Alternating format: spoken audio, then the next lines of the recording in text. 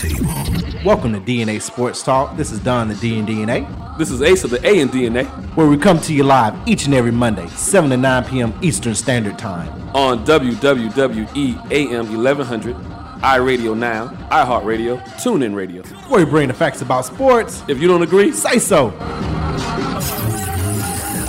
the whole world the truth is back.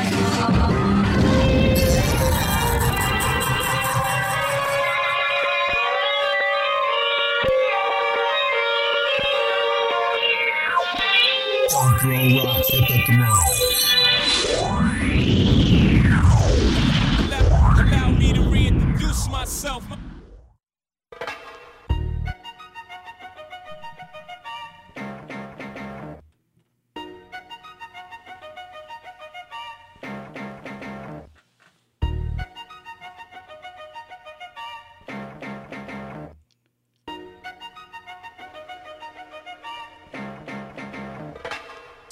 Hello and welcome. You know we don't start to the beat drop. G, I know it's been a minute, but come on, man. Oh, I thought you were going to give us bars. I got those too. I was waiting for them bars too. They coming. Bars, Mars, stars. And this is why we say farewell to some people. Welcome to DNA Sports Talk. This is Don, the D and DNA. What's going on? This is Ace of the A and DNA. We're bringing the facts about sports. You don't agree? Say so. Call in 44603-8770. Once again, 44603-8770. Also live on Periscope as well as Facebook.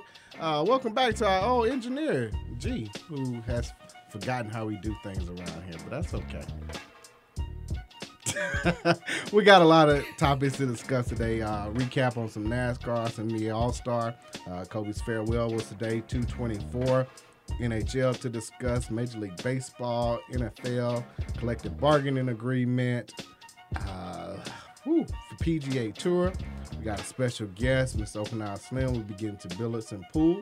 This is Black History Month, but we have a special guest in the building now. Mr. Jalen Nelson, how you feeling, man? Good. Good. You trying to be all cool and whatnot. Go ahead, man. Put a little bass in your voice. What's going on? You all right? Mm-hmm. So Jalen was the winner of our fantasy football this year. How did you win the entire thing this year with the lineup that you had? Tell them how you won. It's all good. I just kept the same players in the entire time. Who were your main players that you had? Lamar Jackson. Oh, that is they explained. That's 60 points every who was week. Who was your defense? The Titans. Oh, that's no yeah. So you wasn't probably giving up no more than 17 points a game. So that's about what in our league. That's about 12. That's about and if you throw in a turnover or I'm saying, yeah. You start off with 10, so you don't give up any points or stay between what I want to say 3 and 9, something like that. 3 and 9 points, and like you say, throwing a turnover. Special teams, so yeah, there's just 60 points a game right there. Lamar threw for what, 2-something a game, on 250 plus, and ran for another 100. 2 more touchdowns, and about 3 total touchdowns. Yeah, cheat code. It's all good. Listen, you picked them, and nobody else, right? And you ain't giving nobody no trade picks, right? Yeah. But I want to hear the real story though, because you was ready to say forget it all by what, like week 6? Kind of. So that's a lesson in what? I don't really know. No. So you didn't give up. You almost said you didn't want to be in the league no more, and then you wind up sticking around, and look where you at now. About to get some free prizes. So yeah. So let me show you what you want, man. You over here trying to be all incognito. So when we have our league play, obviously when the championship ends, it bleeds into the NBA season. So most of our gifts and prizes go into the NBA season. So, but I do have some football stuff in here too. But if I'm not mistaken, I think Trae Young is a favorite player of yours. Yeah. We got you a Trae Young jersey or a T-shirt. You know we gotta stay true to old school, true to Atlanta. I'm gonna match you up a little bit, you know. Got you some wristbands if you're out there playing soccer. That all goes in that bag. So what is it about Trae Young that you like? The way you shoot. That's the same with you? You got the same kind of shot? No. You working on it? Okay, I got you. Especially talking about Trae Young and the Hawks. 2-game winning streak. They play tonight in Philly. Philly, of course, is without Ben Simmons for a few weeks. But it's a chance for the Hawks to do something they haven't done all year, which is to win 3 straight games. And by doing so, they can move a few inches closer to a possible, mathematically possible mathematically chance staying alive. So in the playoffs. Do you want to see the Eastern Hawks get the Conference playoffs, Finals. or do you just want to see them in strong? Yes, those are both simultaneous. If you end strong, that means you're in the playoffs. Regardless, you got to end strong. I mean, The same as they did last year. But I mean, ending strong could be 500 over the next 25 games. But They need to be a game over 500. okay, but that still don't mean you'll be in the playoffs. No, but I'm saying if you end strong, you're in the playoffs. You said which one do I want to see? I want to see them do You want to see both. both. You want to kick either two. I kind of want to see them just end strong. Now, if that gets them the playoffs, that's fine. That's really how weak the East is on the bottom half this year. But I'd rather just see them make the playoffs. I mean, I'd rather just see them end strong, kind of see what we thought they would have started off as the beginning of the season before you had Trae Young get hurt, before you had Collins lose 25 games. I just kind of want to see what this nucleus does, and then maybe have another good draft, another good picks for next season. Well, they will. And then Regardless to where they end up, they will be guaranteed a top 7 pick. Yeah. Regardless. Now, if they are less than 500, it'll be a top 5. You can't go. And in this draft, you only got 3, maybe 4 players. You got Edwards from Georgia. You got Melo from overseas. And you got James Winston, the one from Memphis, who isn't playing. Outside of those 3, it's based on need. Yeah. There isn't anybody yet.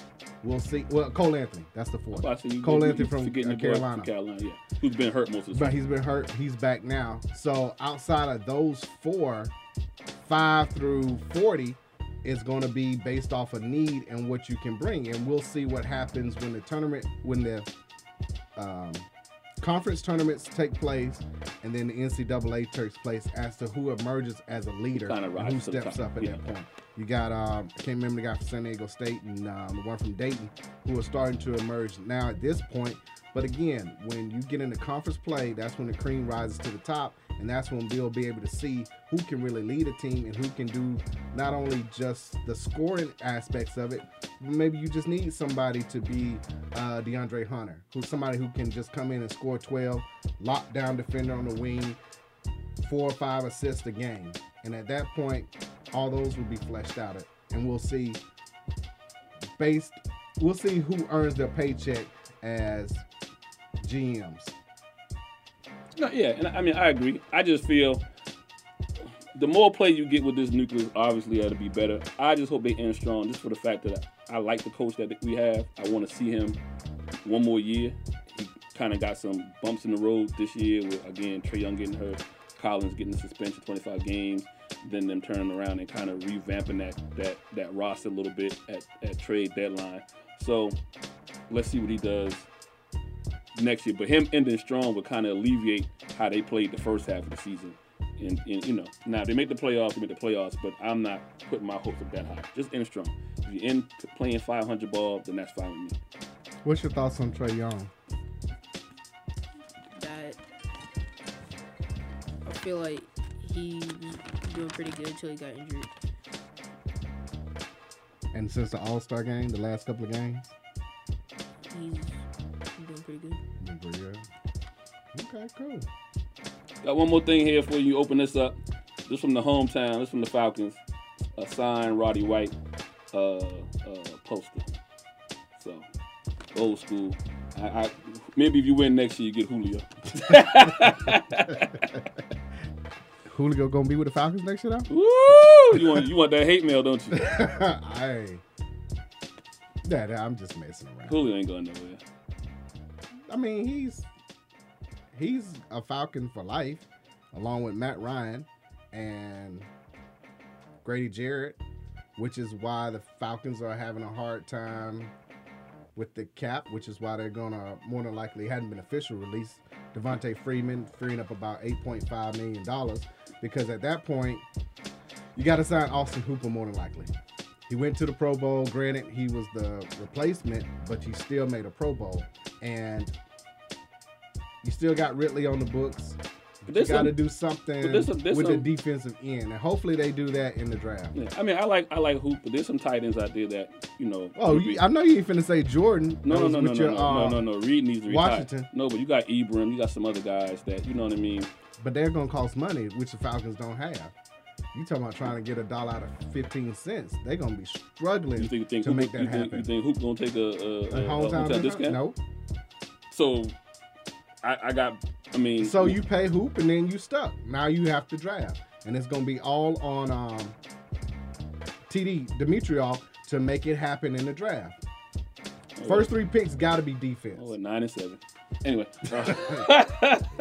9-7. It is what it is. Right, so we'll see. Appreciate you coming in, man. Don't win next year. We're coming for you next year. Heavy as the crown that the head that wears the crown. I think is what they say. We coming for you next year. We gonna make sure you don't do. I ain't gonna tell you a secret how you win this year. I ain't even gonna tell them. I'm gonna let you live. I'm gonna let you live till next year. Now you start doing good next year. I'm gonna tell everybody what you did this year. Fair enough. All right. All right. This is DNA Sports Talk. We'll take a quick break. We'll be back. The 1100 AM is right here.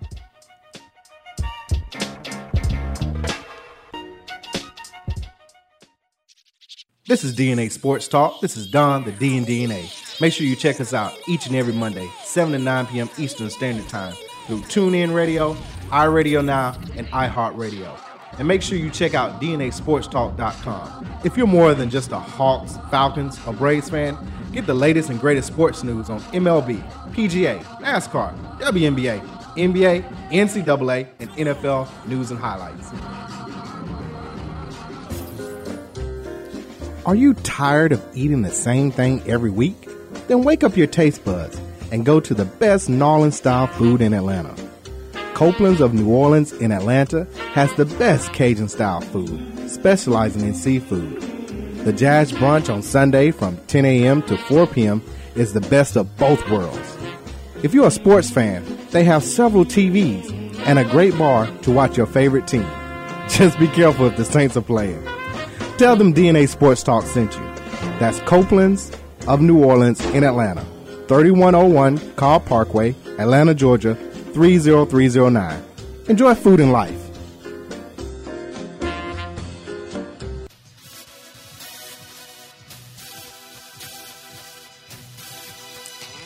Jackie Robinson. When you hear that name, you automatically think of strength and courage. You think of someone who broke down barriers. It's time to add another name to those qualities. Cicero Murphy. Hailing from New York, he is the only Black American world title winner and Hall of Fame inductee into the Professional Billiards Hall of Fame. Did he endure the same treatment as Robinson? What motivated him to get to the top of a Caucasian-dominated sport and stay there? Pick up a copy of the book, Big City Nights, the biography of the legendary Cicero Murphy. It is beautifully written by his grandson, Tyreek Murphy, recounting what made his grandfather a historic man. You can go to Amazon and get a copy of the book for your Kindle or in paperback form. Make sure you go and read about the billiards Jackie Robinson.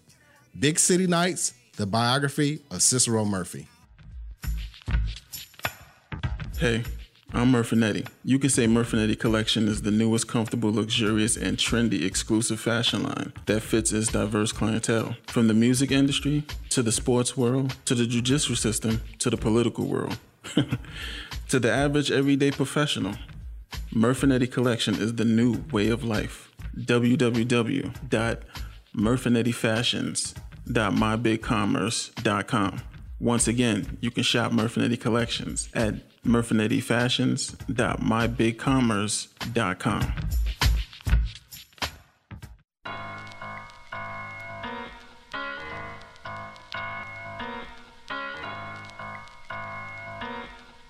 And now, back to DNA Sports Talk with Don Stinson and Asa Brown on WWE 1100 AM. Hello and welcome back to DNA Sports Talk. We bring the facts about sports. You don't agree? Say so. Once again, call in 404-603-8770. 44603-8770. Also live on Periscope as well as Facebook with your thoughts, comments, questions about the topics that we discussing in sports today. We just had our winner in. Once again, Jalen Nelson, congratulations for winning our NFL Fantasy. If you're tuned in visually, you can see we have a sharp-dressed individual in here with us, Mr. Okinawa Slim. How you feeling? Hello, everybody. Welcome. Listen energy. in. It's a good show. And now it is officially the Okinawa Slim Show featuring DNA Sports Talk. So we'll just sit back and relax as we discuss this great man who has become a friend of ours. Only one of two African Americans selected for the Billiards Hall of Fame. Can you first talk about what that means to you? Well, it started a long time ago, really, with my father. When I started playing pool at the age of 7, my father pretty much had a goal set for myself and my other two brothers. And I kind of like took the lead on that and playing pool. My brother started off playing really good, but I did have a goal in mind. And that was one day to be in the Billiards Hall of Fame. And I never knew that I was going to come to this point because of being nominated back in 2016, and over 40 million people that played a game of pool. And for me to see something like that taking place, my father didn't get a chance to hear this information because he passed away in 2013. But he did have an opportunity to listen to me when I was in Russia, St. Petersburg, Russia, back in 2007, when I took second in the world championship for the banks and kick category. And he was so excited about that, and he just kept talking about it, how good I am and what I've done with the sport and helping with senior citizens and working with the youth. And he just said to me one day, he said, "Son, you have a lot of knowledge." He said, "But what good is that knowledge if you don't share it with others?" And by him saying that, it made me feel so good that I can be in this position to help people. And that's why I feel like I'm so excited. The words can't describe how I feel really about being nominated for the Hall of Fame and the Billiard Hall of Fame and being one of two African Americans in the world. So Say that one more time, please. I don't think people heard that. One of two African Americans in the world. The world, Craig. The world. The world. Out of all the millions of people who play this sport. Makes you want to cry sometime. And when one of the company that sponsored me, nominated me, and honestly, I cried. I really cried because of the fact that it was a very emotional feeling at that time. And I looked at it and my agent and I, we did the statistics on that, and we did come up with the idea based on reports that there's over 40 million people in the world that play pool. And for me to be selected, to be nominated, just waiting for that time now for me to put that green jacket on.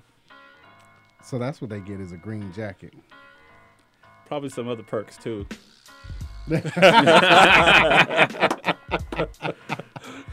Apparently, some of the people that you have influenced and mentored, one of it is Miss Kia Sitberry, who we've had on the show.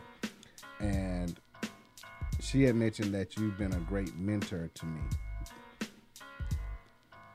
Well, you know what? I say this truthfully because most importantly, when you start believing in yourself and your character development, then others start believing in you. And I truly from the heart believe in Miss Kia Sitberry because of the fact that she listens and she learns, like that. And she pursues everything, and she's a great player. And anytime that I can help her, whether it be with the game of pool or just listen to her have a conversation, I like to try to be a mentor, not just for one, but for all. But at the same time, and she's also being sponsored, one of the companies, McDermott Cue Manufacturer. She's being sponsored by them as well. So I help her get on board with that, and it's a great thing.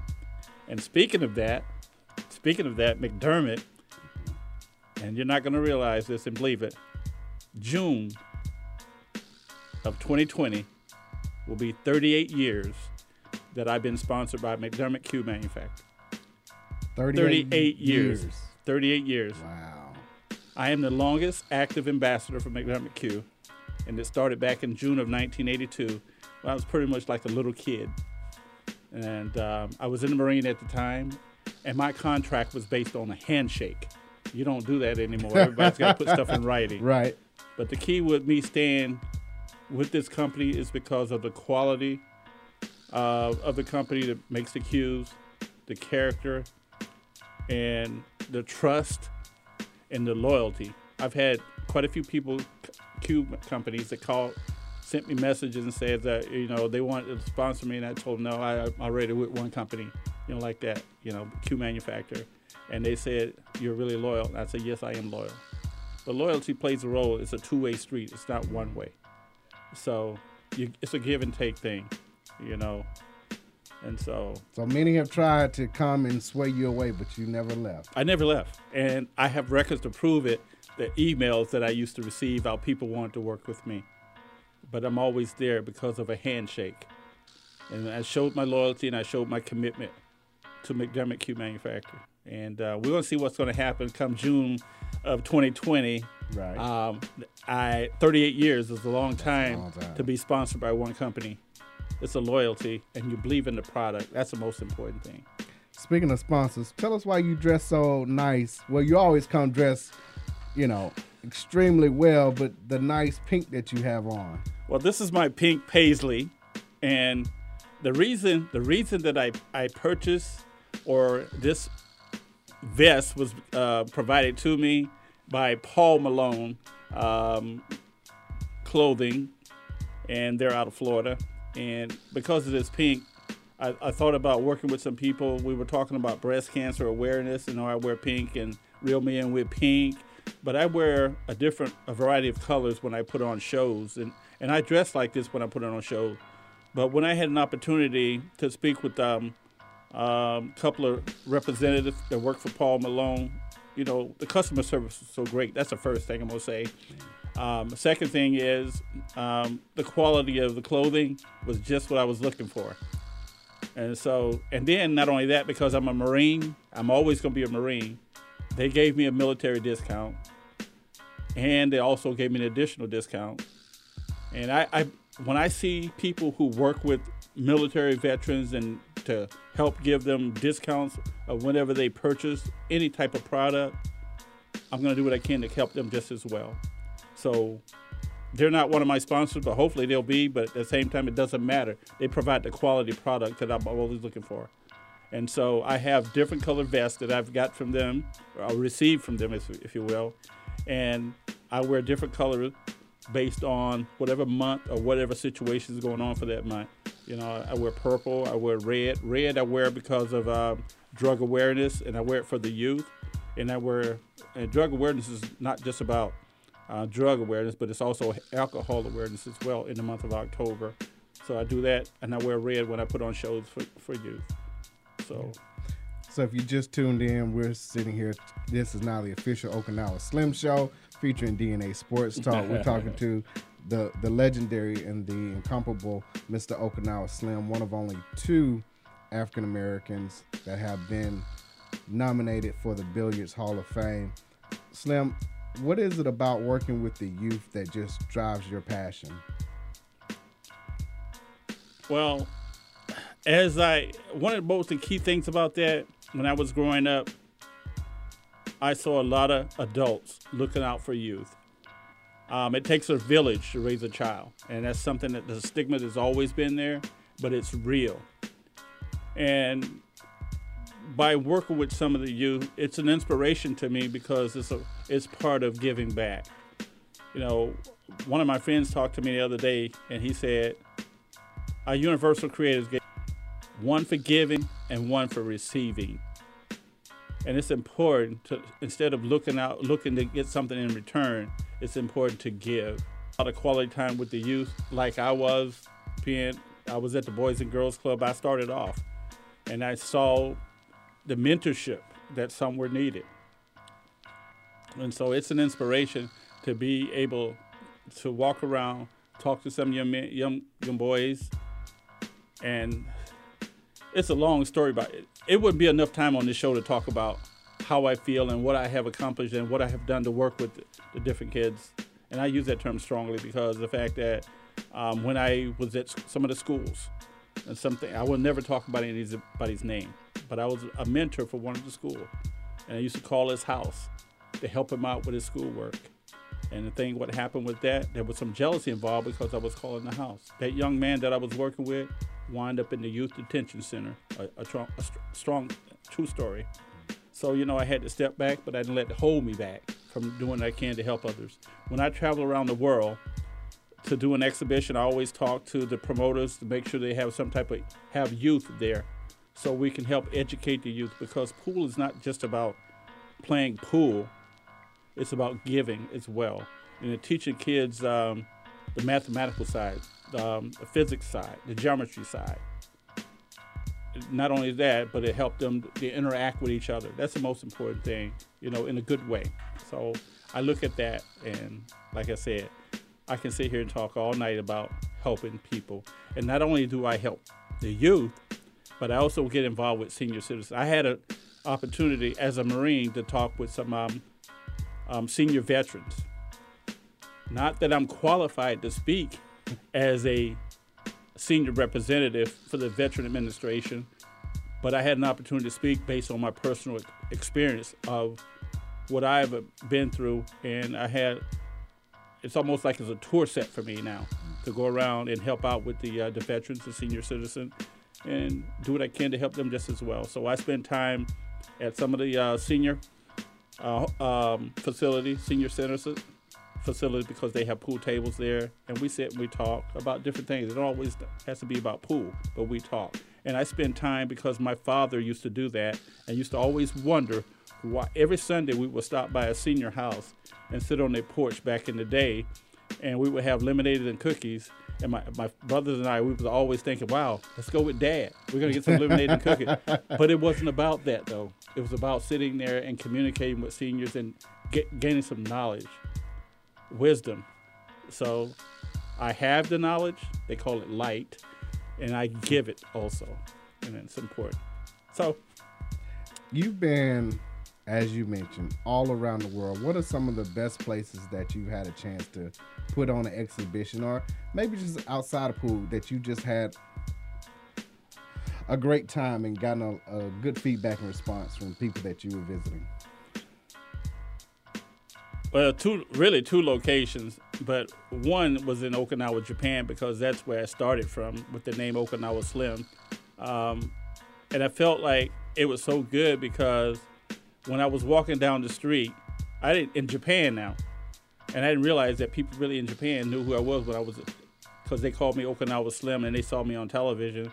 And then I walked down the street, a little boy walked up to me, "Hey, Okinawa Slim," just like that. He says to me, "Konnichiwa, Okinawa Slim-san," like that. And then I didn't know what was going on, but then some other people came around. But it felt so good to be able to go to the different facilities and learn how to speak the cultural language. It helped me out. And every pool hall that you can think of, I had an opportunity to visit them in Okinawa, Japan. And this is a true story, too, because of the fact that I remember, of course, I won 16 consecutive pool tournaments in Okinawa, Japan. So, that's another reason. But I had a chance to play the Okinawa national champion at that time, and that was back in 1979. That's a long time ago, but it was really great. I got a lot of inspiration when I went to Russia, St. Petersburg, Russia, in 2007. And there was a lot of love. In fact, there was a lot of love. There was a big cake, because they took care of all the expenses when I got to Russia. Didn't have to pay a dime out of my pocket to go to St. Petersburg, Russia. So, and they really, really, and in fact, that's what, I don't want to say this, but I got to say it. They asked me the question about that a long time ago, my favorite place to play.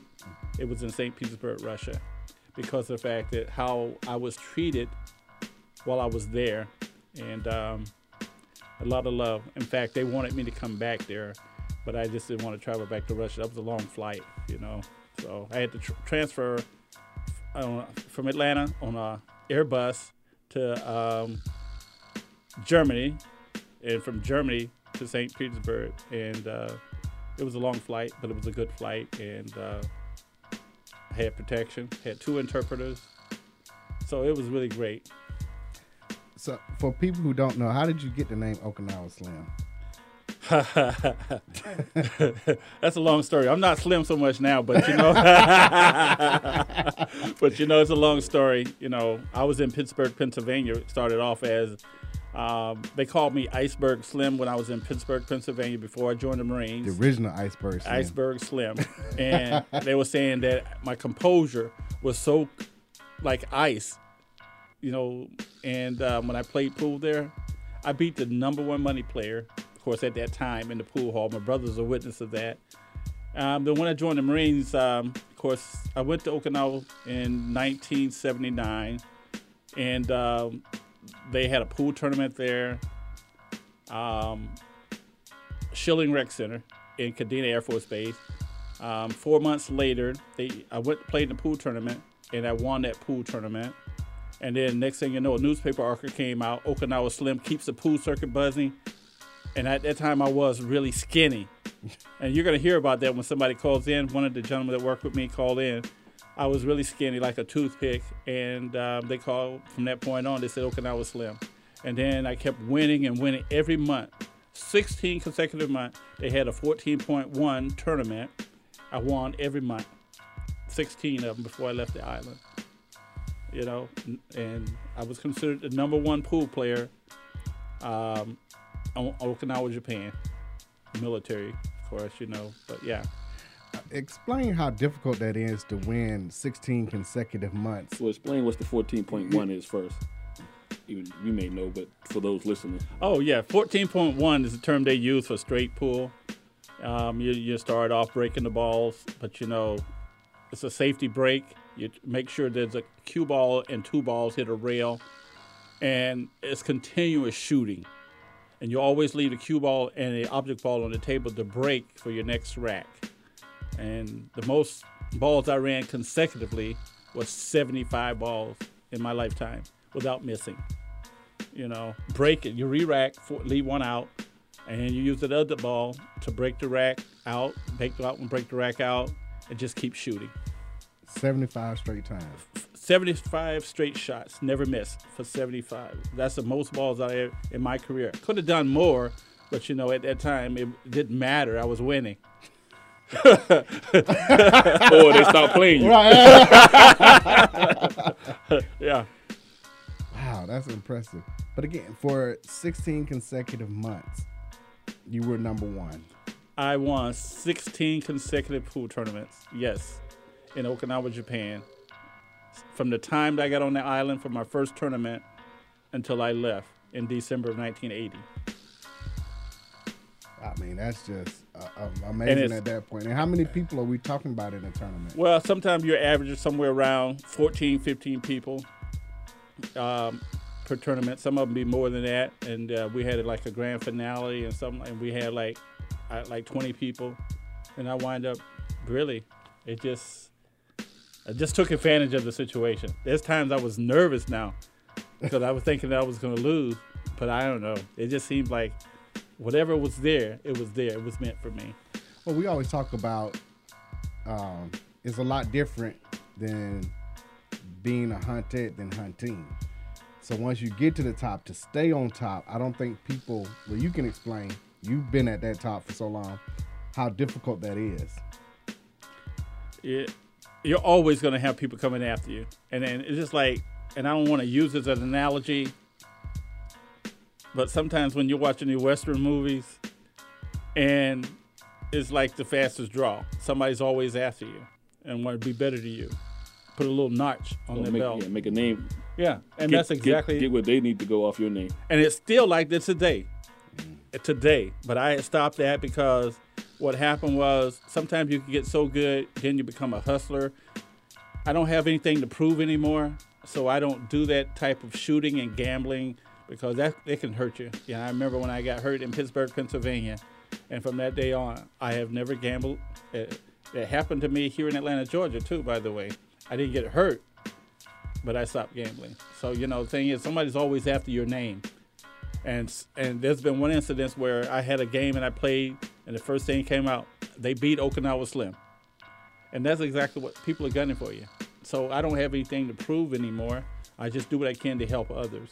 So when we set up this pool challenge and my team wins, I can't yell that out. I beat Okinawa Slim. That's what you're trying to say? You building an excuse already. Oh, you see how I do that? See that? He gonna get like one shot down against you. You know, that's all he did. One shot against you. We got a call on the line. Hello? Hello. Hi, who do we have?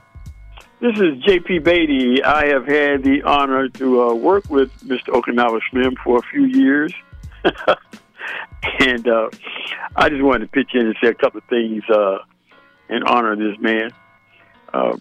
I am a video producer, and I met Slim back in 2014. We were pitching a show called Ultimate Pool Sharks, and I was looking for some hosts. And I was introduced to Okinawa by Mr. Bill Curtis, my accountant and business partner at the time. And let me tell you, from the time I met Slim, we talked a couple of times before he jumped on board, because he didn't know me from Adam Matt. But I didn't know anything about pool, but I knew how to produce TV shows. But Slim jumped in and became our expert, has led us down the road, kept us on track. We've held 2 big auditions, one here in Atlanta, where folks came from across the country to participate hoping for a chance to be on the show. And then we also held one up in at Tennessee, up in Tunica at the Hollywood Casino. And Slim has been the cornerstone of making this thing go the way it's going. We're still pitching it to the networks now. But as I said, because I'm not a billiard player, and I tell Slim all the time, I don't know anything about pool, except for when I was in high school, I'd cut class and go play, but that ended real quickly. But when folks want to talk billiards and want to know all the rules, and I need to know things, Okinawa Slim is the man that I go to because he's there. The other thing I want to say about Slim is that the persona and the image that he portrays. Now I'm looking at him out here on my computer screen. He got on his vest. You know, he is a true professional.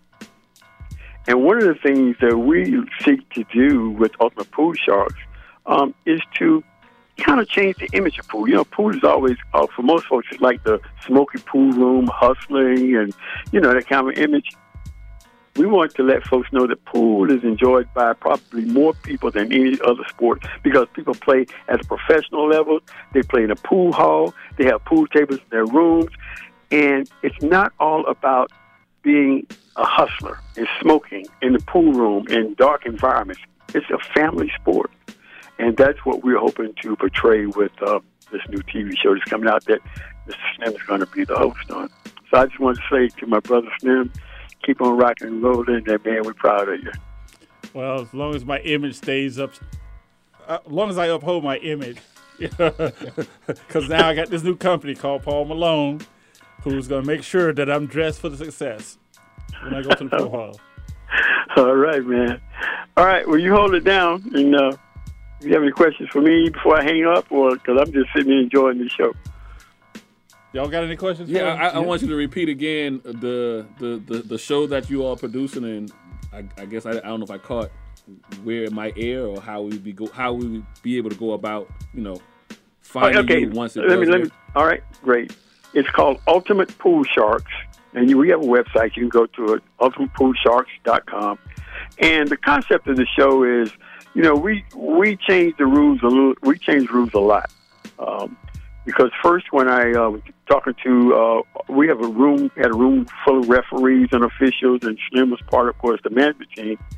And I was telling them that, you know, what I'm looking to do is, I was saying we're going to do a best 2 out of 3. Well, then I was later told it's called a race to 3. But folks looked at me a little strange because they were saying, well, you know, we don't do race to 3s, and billiards is normally, what is Slim, a race to 10 or 12 or something higher? A race to 7 or race to 9. Yeah, and I said, well, we can't do that because we are constricted. This is a television show, and we're constricted with time limits. So we can't sit there and shoot all day long to try to do a reality show in an hour. You know, you basically have about 48 minutes of content time and 12 minutes of advertising, something like that.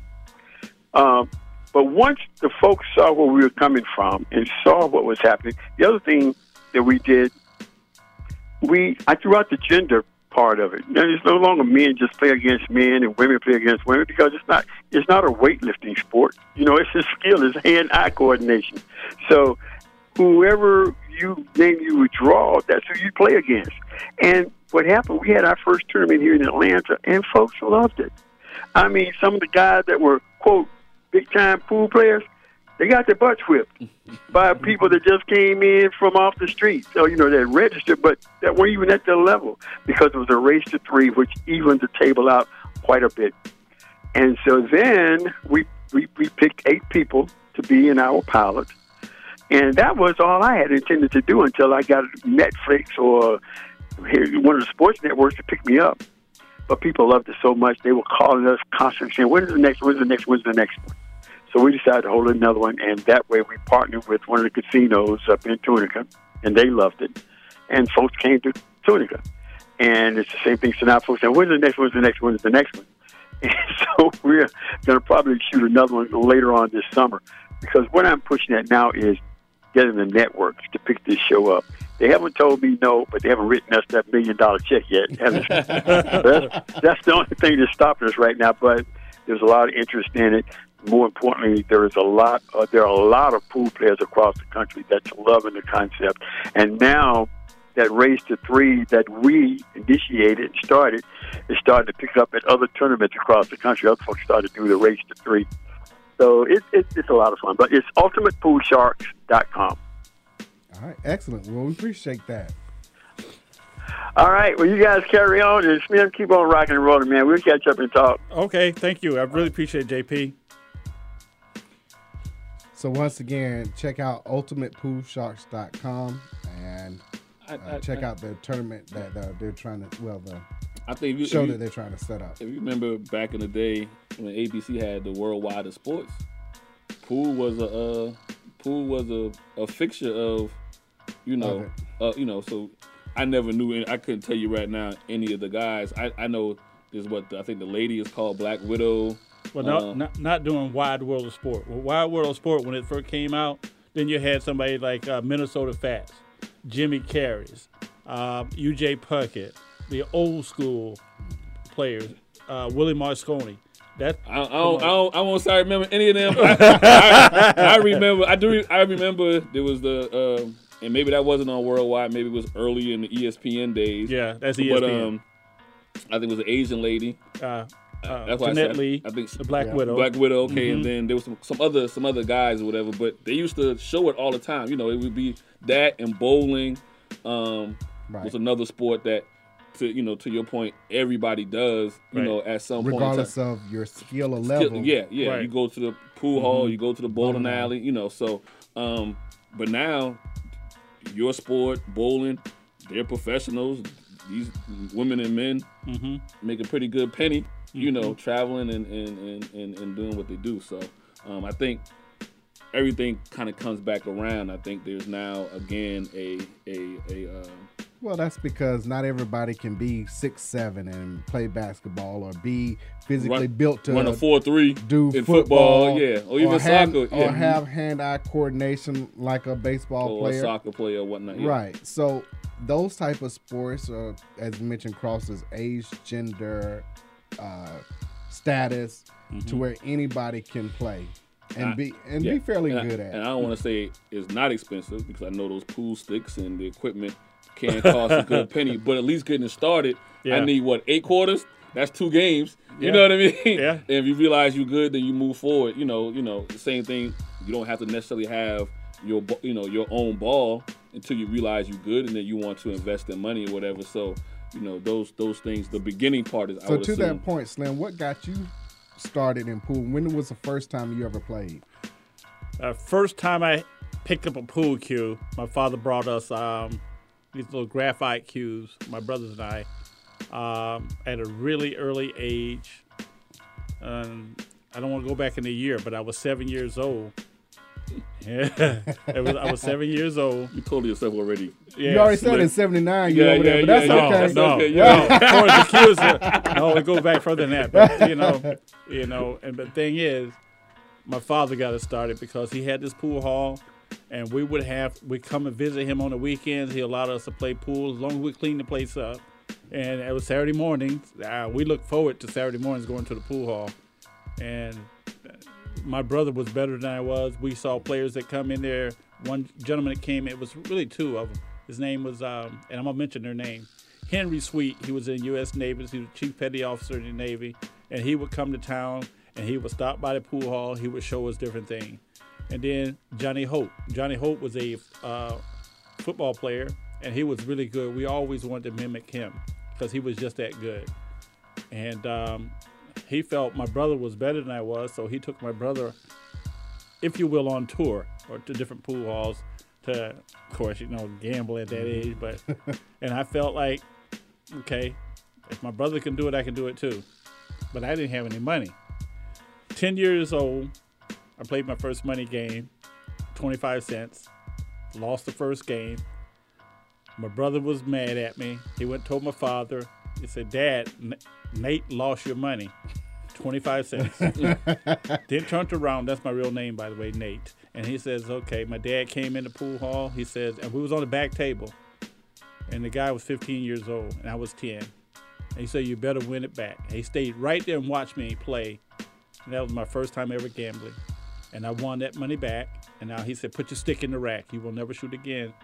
And then my punishment, because you know my documentary, it says, go now, you're going to work at the restaurant and you're going to be washing dishes, so your punishment for gambling with my money. If it'd been my own money, it'd be one thing. But see, it becomes a habit if you're taking something that's not yours and you're trying to win extra. So my first time started playing pool, I picked up a cue. It was a graphite cue. Well, it was really aluminum cue. And I was 7 years old. Can you real quickly explain the differences in the cues and what makes them some better than others? Well, starting off, it was just it was better than a house cue because sometimes people don't really care about house cues where they damage the cues, the tips. We have to put glue on them, real hard glue, and you have to put them together. The wood itself was really old wood. If you get something back then, aluminum cues, it was having something that is personal than something that, where somebody come into the pool hall and pick a house cue off the wall. You have your own personal cue. The quality of the wood that the cue that I have to this day, I mean, I've changed cues over a period of time. I have one cue that I use for television only, and it's ebony, made out of ebony wood, gold, 14 karat gold, and I use that strictly for television. Yeah, I'm not going to tell you how much that would cost. Do you have a nickname for your cue? I do, but I can't be telling that. I do. People know my secrets. Yeah, but we'll get it off air and we'll come back. Okay, but go ahead. Yeah, but that cue there is worth $3,000. That I only use it strictly for television. The current cue that I'm shooting with now is a McDermott cue as well, and that cue was donated to me by McDermott in 2013 because it's an anniversary of my father. I received it in May of 2013. Anniversary of my father's. That's when my father passed to the other side. Jim McDermott was the owner of McDermott Cue Manufacturer. His original signature's on there, and that cue was presented to me by a couple of workers at McDermott, and I had Larry, his initials on there. And I had Jamie, his initials on there, because Jamie is the one he's a sales rep, but he was one of the ones that picked out the cue, like that. And their initials are on the cue. So the family members of McDermott Cue Manufacturer, I have a cue with each one of them's initials on my cue. Even though Jim McDermott is the founder, he's deceased. His wife is deceased. Her name is Marilyn. And then I have the son name is Jess, and the daughter's name is Phyllis. And each one of them, I have their initials on my cues. And that goes back to the loyalty that you mentioned at McDermott. Yes. To be able to have that kind of memory and have the initials and the names on there. I still have those. There's a lot of memories. For the Billiards 101, what's the difference in weight? If you go to, you mentioned just a house billiards, you'll see 15, 17, 19, so forth. on the cue sticks? Now you asked me to become an instructor now, but yeah. One of the key things about what I try to share with others is that when you pick up a cue, a lot of time cues based on the weights, 15, they're considered ounces. Okay, 15 to 21 to 26 ounces based on the cues. Like some house cues you see, a standard cue is 58 inches in length from the tip to the bottom of the cue. That's standard, and some of them get the custom up to 60 inches. The weight of the cue is based on your height and weight of what you chose to shoot with. Some of them get 21 ounce. With me, I shoot with a 19-ounce cue, and it's based on my, my weight, and it's based on how I feel.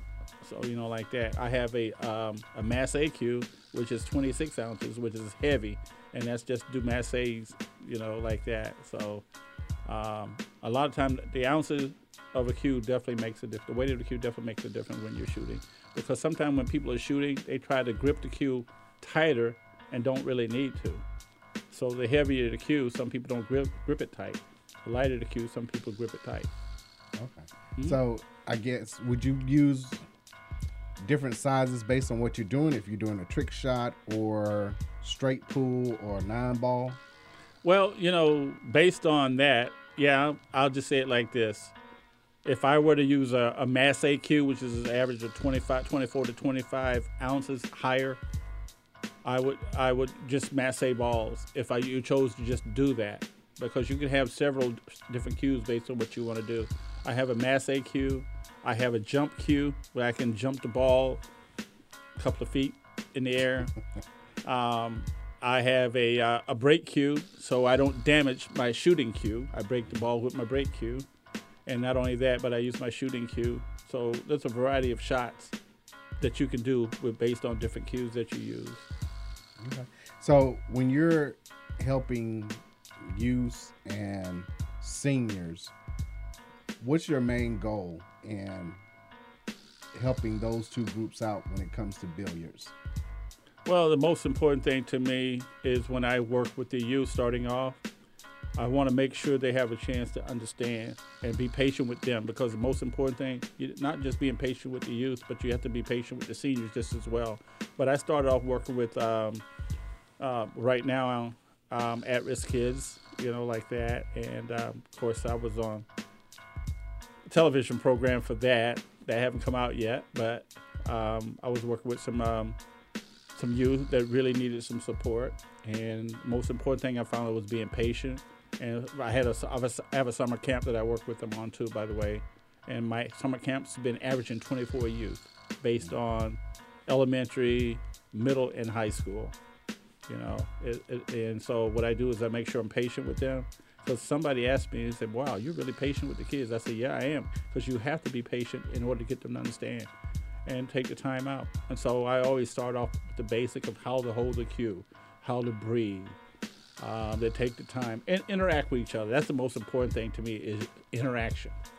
And when working with the seniors, because we always have to move slow. But I don't like the seniors win, because what happens is somebody approached me the other day and said, "Well, you had this gentleman here who was 74 years old and you beat him. How come you didn't let him win?" I said, "You don't do that. You just make sure that he won a game." So I told him. I told him that the other day. I said, "Yeah, he won a game, but I'm not just going to give anything to anybody. You earn it." Because now I'm belittling myself if I do that. My standards of expectations are pretty high, and I shared it with them. I said, "Well, you got to understand, I'm a representative of a sport, and at the same time, if I start giving people something, then to put a stigma on my name, that's one thing. And the other thing is I'm representing a county when I go represent the Georgia State games. And so that's another reason why I told him, I said that to him. So if you're representing something or someone, you got to do your best. Good. We don't need no participation trophies. I think that's one of the things that we see clips of, even some of the athletes when they have camps and the kids try and throw up a shot and they block it and send it out. You don't want kids or anyone to get in the habit of things are being given to them. Right. Which starts the whole privilege situation. But to your point, earning it. And that's one of the things that we appreciate about you, is that the accountability that you hold with people. Now, you have a documentary that's out, and we're going to get to that in a second. We're going to take a break. When we come back, we'll discuss the documentary. This is DNA Sports Talk. It's 1100 a.m. We'll be right back.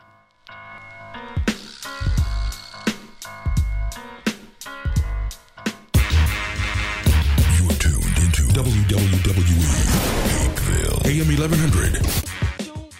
The opinions expressed during the sponsored programs on this station are strictly those of the program hosts, guests, and callers and are not necessarily those of Beasley Broadcast Group, this station, its staff, other advertisers, or agencies. This is DNA Sports Talk. This is Ace of the A in DNA. Check us out each and every Monday, 7 to 9 p.m. Eastern Standard Time on WWE AM 1100 or DNASportsTalk.com. If you're more than a Falcons, Hawks, and Braves fan, check out the latest and greatest in sports and news on MLB, PGA, NASCAR, WNBA, NBA, NFL, and NCAA news.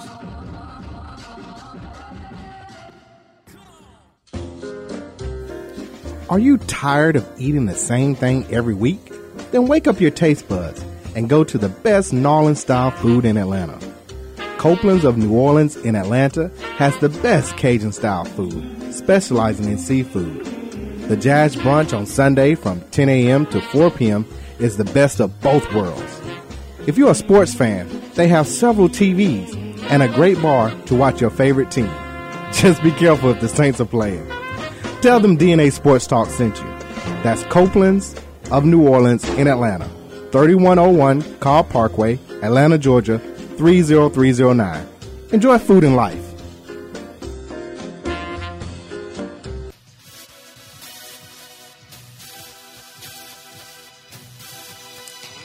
Jackie Robinson. When you hear that name, you automatically think of strength and courage. You think of someone who broke down barriers. It's time to add another name to those qualities. Cicero Murphy. Heralding from New York, he is the only Black American world title winner and Hall of Fame inductee into the Professional Billiards Hall of Fame. Did he endure the same treatment as Robinson? What motivated him to get to the top of a Caucasian-dominated sport and stay there? Pick up a copy of the book, Big City Nights, the biography of the legendary Cicero Murphy. It is beautifully written by his grandson, Tyreek Murphy, recounting what made his grandfather a historic man. You can go to Amazon and get a copy of the book for your Kindle or in paperback form. Make sure you go and read about the billiards Jackie Robinson, Big City Nights, the biography of Cicero Murphy. Hey, I'm Murfinetti. You can say Murfinetti Collection is the newest, comfortable, luxurious, and trendy exclusive fashion line that fits its diverse clientele. From the music industry, to the sports world, to the judicial system, to the political world, to the average everyday professional. Murfinetti Collection is the new way of life. www.murfinettifashions.mybigcommerce.com. Once again, you can shop Murfinetti Collections at murfinettifashions.mybigcommerce.com.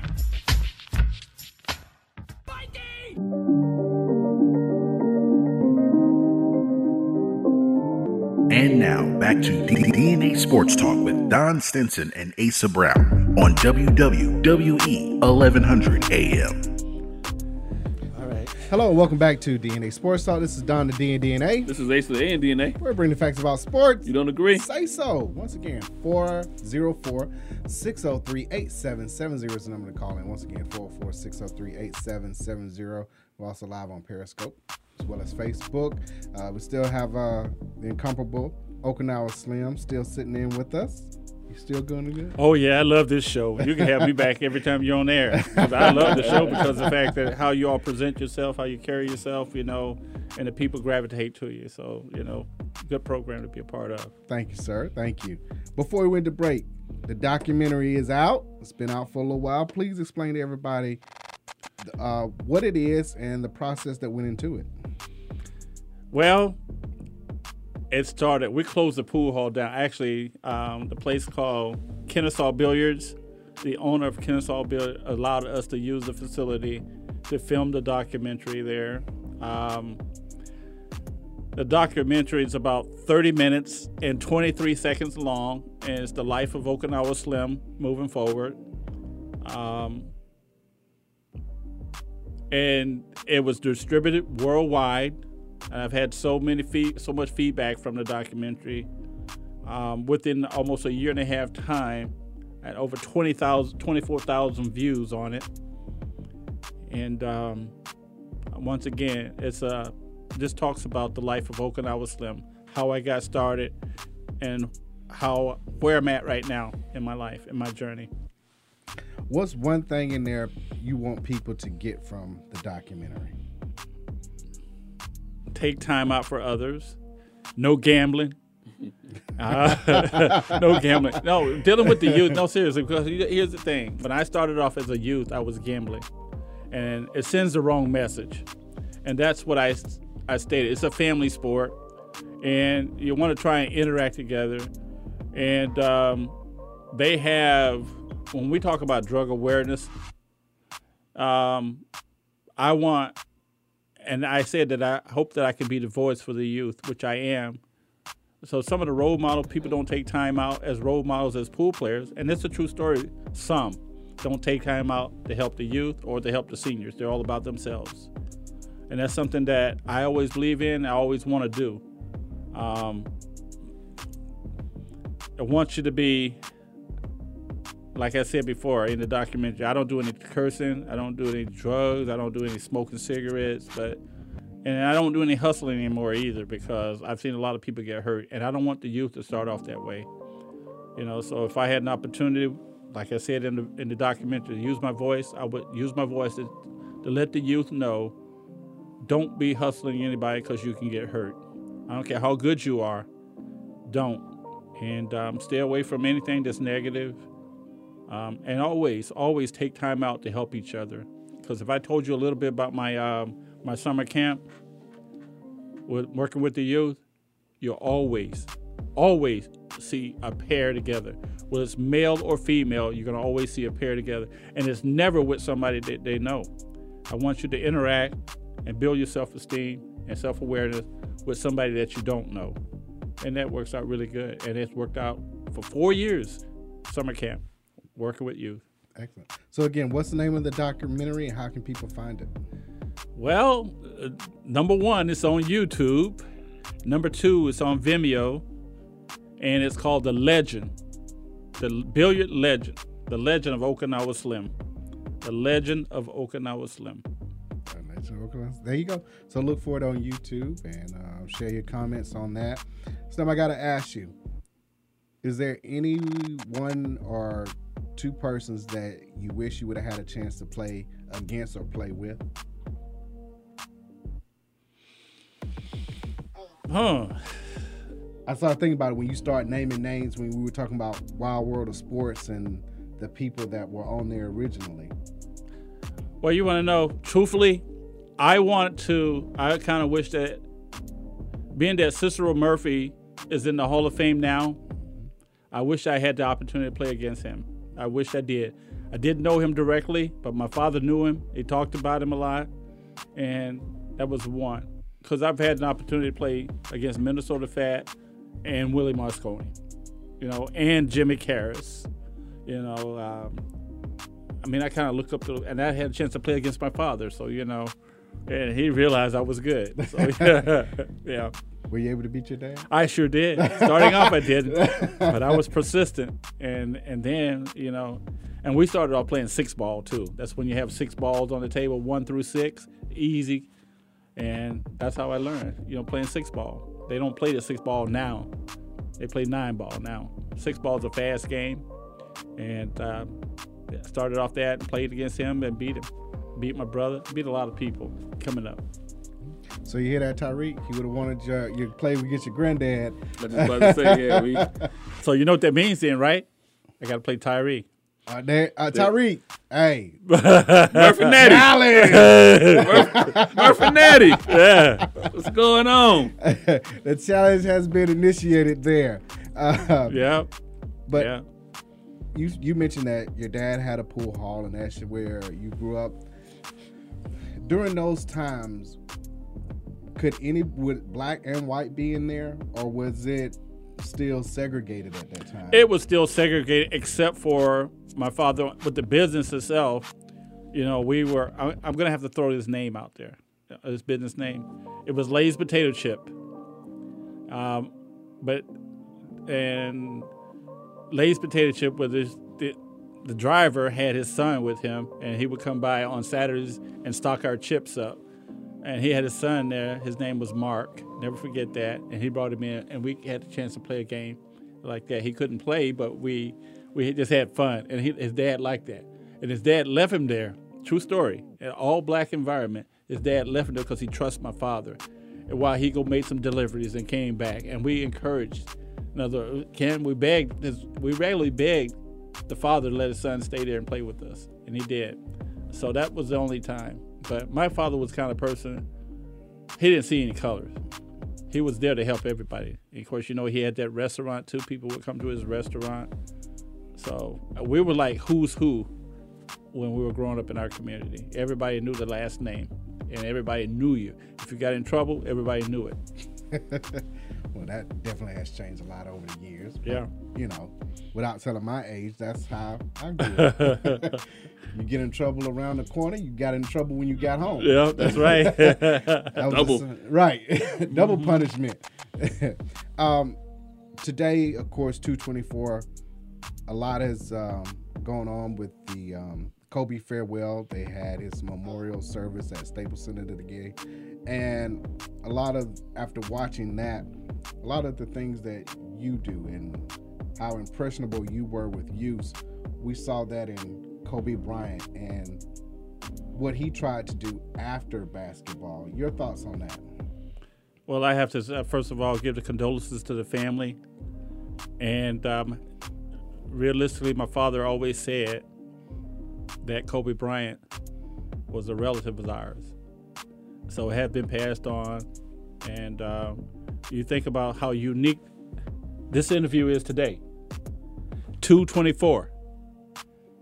Think about it. That's the number 8. 2 and 24. 6, 7, 8. So this is a tribute within itself of being here this day with you all. DNA Sports Talk Show on 224. And a lot of love and support to the Bryant family throughout the world. And I think that with Kobe, because he cared, he truly did care. At starting off, people used to always say he was selfish, but he had a vision. And that vision almost came to reality had he still been around, but he still believed in helping with the youth. To this day, and I just truly hope that whomever that's taking care of his foundation will see the same thing he saw and use it the right way to help others and give back to the community, because we still need that. We still need those mentors out there to help these youth out, because you don't know what they're going to be doing tomorrow, because some of them really don't care. They care about themselves. And the minute I start being selfish and care about myself and not being a mentor for some of the youth, it's time for me to move on. And it says it best from Atlantic Starr when they came out with that song, "If your heart is not in it, it's time to let go." There we go. Greg, find that track. I will start singing it, but y'all want to hear me sing. Play that going on Your now. heart is in it. Don't you let it go. All right, but no, seriously, in watching Gino Auriemma's speech, that's one of the things that he talked about, UConn's head coach, 11 titles, was that going forward, we don't know how many people that Kobe will reach because of having seen him be a mentor to the kids that he was teaching, not only his daughter, but others, that someone else will see that and mentors another person, not just the kid, but mainly the children he was speaking about, and that effect would just be a rippling effect to go forward. And I also that and Michael Jordan's speech, you don't realize how much Kobe would call or text, and Jordan talking about even at 2 o'clock in the morning, trying to gain knowledge, trying to understand.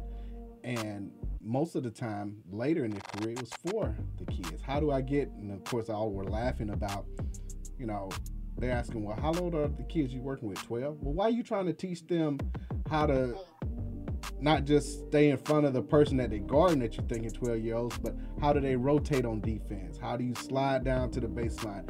How do you know when to take a shot, when to pass? So those are the kind of things that he inquired about on a constant basis, always trying to gain knowledge, not just in basketball, but also in life and being a father. And I think that's the thing that came from all of this was he was devoted to his family, no matter the cost. And I think that's the thing that we talked about it before when it first happened, is the saddest part is because the daughter was so young. Is that, you know, he kind of had done enough for his lifetime, but even his wife, Vanessa, who is extremely strong today, I don't get to see her get her license. She said, I won't see her drive a car. I won't get to see her walk her down the aisle and see her dad, walk her down the aisle. Those are the moments that I won't get because she's so young. Yes, yeah, and check. We talked about it, on our show the Monday after the tragic accident, and those are the things, to your point, you were saying Kobe still 41 is young, halfway there, but he able to check off boxes, right? So, again, what we said, if you go back and watch the show, at 12, what boxes has she checked off? She hasn't checked off learning to drive at 15. Hasn't checked off Sweet 16, prom. Hasn't checked off graduation. Going to UConn, getting that. Well, she knew she was going to go there, but going to college. Just going to sending college. her off and start crying about that. Those are the things that she hasn't been able to, being so young, you don't get to those boxes. Those are simple boxes. We think back about our years from 12 to 17, 12 to 18. Those are monuments in our lives. You know what I mean? I remember when I got my first car. I remember when I drove. I remember, I remember senior year and those kind of things. So she, unfortunately, those things, she doesn't get the experience. And then to Vanessa Bryant, she has a baby. But as they go through life, this will always be a reminder when hopefully she's able to check those boxes off.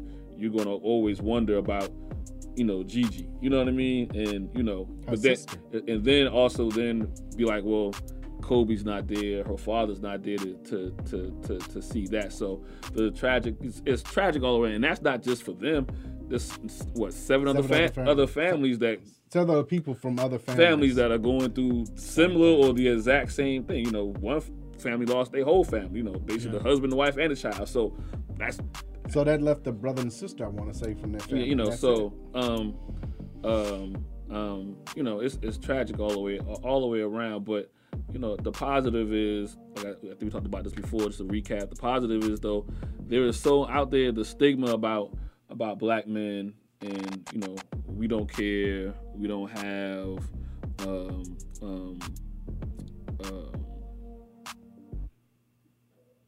heartfelt for one another, things of that nature. Like anything else, the negative stuff is always put to the forefront. Some of those things now, when people want to bring that up, we have the outpour, of raw feelings that the NBA players, guys who obviously knew Kobe, friends of Kobe's, the Shaqs, and the Kyrie. So it's a wide range age that he touches well. Those guys having true emotions about losing a friend, losing a mentor, losing an icon, a hero to them.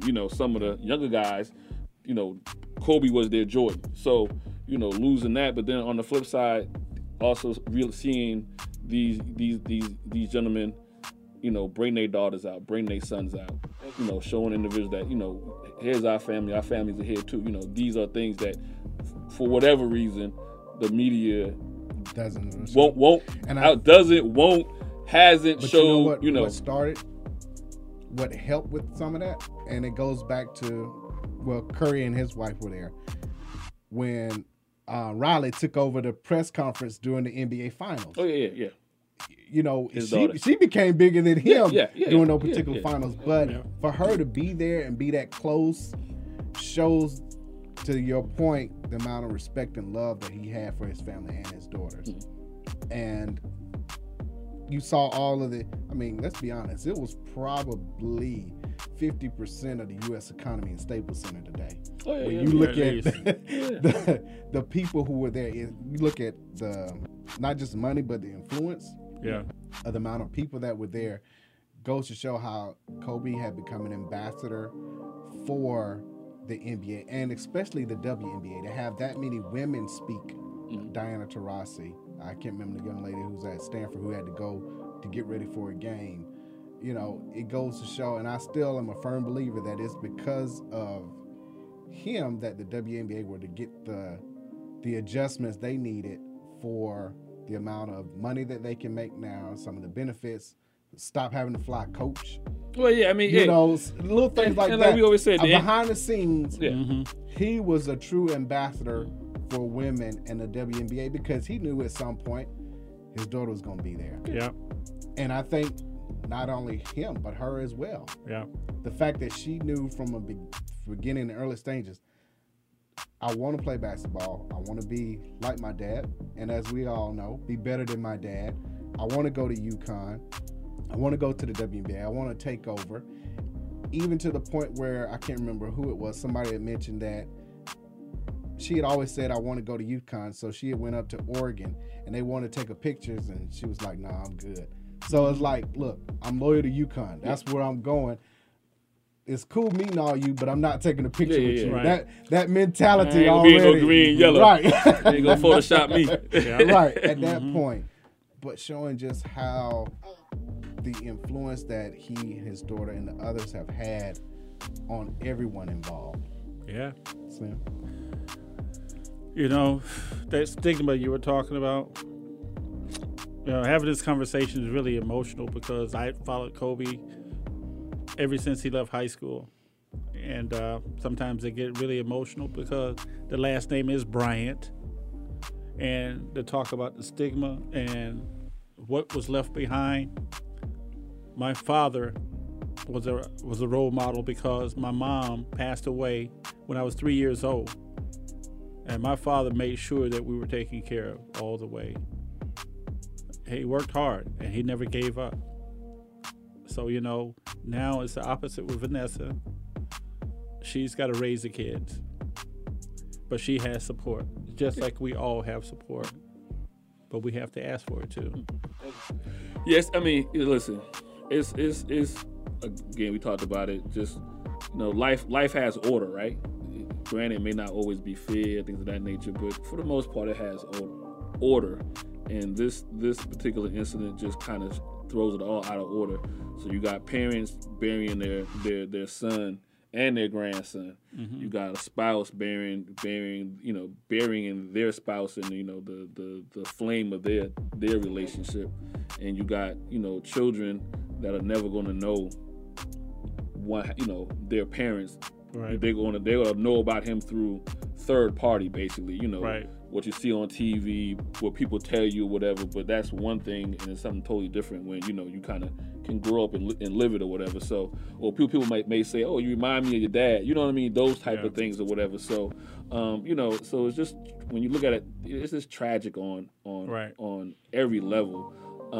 But again, at the same time, like I said, I'm at the point in my life where I try to find more positive than negative, and even in this scenario, you know, what's the positive you can take from it? Like I said, there's support. You know, people do care about you. You know, what you do in the past has an effect on the future. You know what I mean? So, you know, he's touched so many people, so you can see the outpour of love that they have from, you know, a lot of them. Where some people were able to say it before he passed, and some people, you know, regret some things. But those are lessons learned too. Right. You know what I mean? So, you know, we always say, can you give the flowers before, you know, why people can still smell it? Right. So, you know, just a lot of different things. You know, you can take and apply to your your current life and your current situation from Kobe in this incident. And I think the All-Star weekend, the game played a lot of, people saying this is the best All-Star in years. Granted the format worked out in different. Shout out to the TBT for for Chris Paul for knowing about the TBT tournament and using that Elam ending to add to the end of the game where after 8 minutes, they were going to add 24 points to whoever had the highest score at that point. And then, clock is off at that point. Whoever gets to that magic number, then that's who's the winner of it. But the guys played hard. I think they played hard, obviously, in honor of Kobe, because you realize who takes offensive fouls. I mean, Kyle Lowry does it, but to that extent, it's still an all-star game. So at that level, ain't a good move by the NBA by naming the MVP the Kobe Bryant. Right. So now you're going to have guys from now on that's going to actually to win this award. You're going to have to show some sort of Mamba mentality during the game to get that, And shout out to Kawhi Leonard for winning that particular one. Dropped 30 points, 8 3-pointers. Mm-hmm. He was on fire. He was on fire in the first half. Right. He was making them threes like free throws. Yeah. But overall the weekend was great. I scratched my head at what's the coach for Toronto? Scott Nurse. Not playing our boy Trey. Not playing Trey down the stretch or whatever. Now, to his defense, but he could have still went offense, defense. You know what I mean? Put Lowry on defense. But I also understand. I can understand maybe not having Trey in there because he's a liability on the defensive side. Once you realize he's electric. I.e., what happened Saturday night against Dallas to where they were down. He brought them back. But I just not for him not to play any minutes down the stretch. It's a head scratcher. But I could understand maybe initially why he didn't do it. But I would have put him in for offense because you were down at that point. I said you go back and forth if you And the fans voted. So you want to showcase the people that the fans have voted for. On the flip side, a little bias. He's gonna keep his guy in there. Oh, you're right. You know what I mean? So that's but there's also another bias of I don't want my player to get hurt because they had won 13 or 14. So it would have been fine if you set him down, right? Right. Yeah. To rest them like, hey, we still got something to shoot for. Even now, the wide open now since Philadelphia. Ben Simmons is gone for the remainder of the season. Probably. And so that's going to change probably some seedings right now. You got the score on Hawks and Philly right now, real quick, since we're talking about when I glanced at last, it was like 11-19 Sixers, but that was a minute ago. 69-55, third quarter. A minute ago. Sixers are up. 69 what? 55. Still in striking distance. We'll see. Yeah. But so I mean, now, the two best teams, which is still the two best teams in the East, is Boston and Milwaukee. But now you have some seeding issues that might make one of those series for Toronto a lot easier. Because I don't think might be easier in the first round with the Nets not having Kyrie gone. Exactly. So instead of maybe a 6-game series, five. Actually, maybe a sweep. It should be a sweep. It should be a sweep. That's what you want to aim for. Get that extra rest, and now that changes the dynamics on how depending on where you seated at. But Boston and for them to gear up for either Boston or Milwaukee. And congratulations to Milwaukee, first team to clinch a playoff berth yesterday. Sunday. That's early. They're on pace to break the Warriors 73-9 or tie it at this point. At this point. But it's not going to happen. I mean, they'd have to go 25-1. It's not going to happen. The rest of the season. There's no need for them to do that. You know what I mean? So you're going with 2 weeks to go. They do have the record for the fastest to clinch a playoff spot. Yeah, fastest ever. But they're not. The Warriors weren't trying to break that record. They just happened to finish the first half. What was like 40-2? You know what I mean? So everything happens. Every time. Yeah. And the closer it gets to the end, of course, knowing Bud, he will do rest in stages. Yeah. He won't do a complete load management because he still wants his players to have speed and everything. But he'll rest them maybe longer in the third, but they will still play. Depending on how the game play, I don't put you in the fourth. You know, yeah, something like but that. I mean, he has you're gonna play. He has something to reach back from because you got to remember he won a 60-game season here in Atlanta. Yeah. With a similar roster, when you start looking at the roster now, nobody on our roster is compared to the Greek Freak. But you take him off the roster. It's a lot of great players. Everybody else on this current Milwaukee roster is similar to the roster that Atlanta had on that 60-win season. So I think the difference is that now they addressed that. If the injuries didn't happen, I would have said Atlanta was a little bit deeper, that 60-win team than this Milwaukee team is. You look at the whole roster, but injuries derailed the Hawks down the road. Thank you, NYPD, and then thank you, Deladova. You know what I mean? So, but he has something to grasp back and to reflect on. One, how to end the season, how to keep guys fresh. I think that might have been a problem too with that team, with the Hawks here. And it was their first time. They continue to play hard all the way through.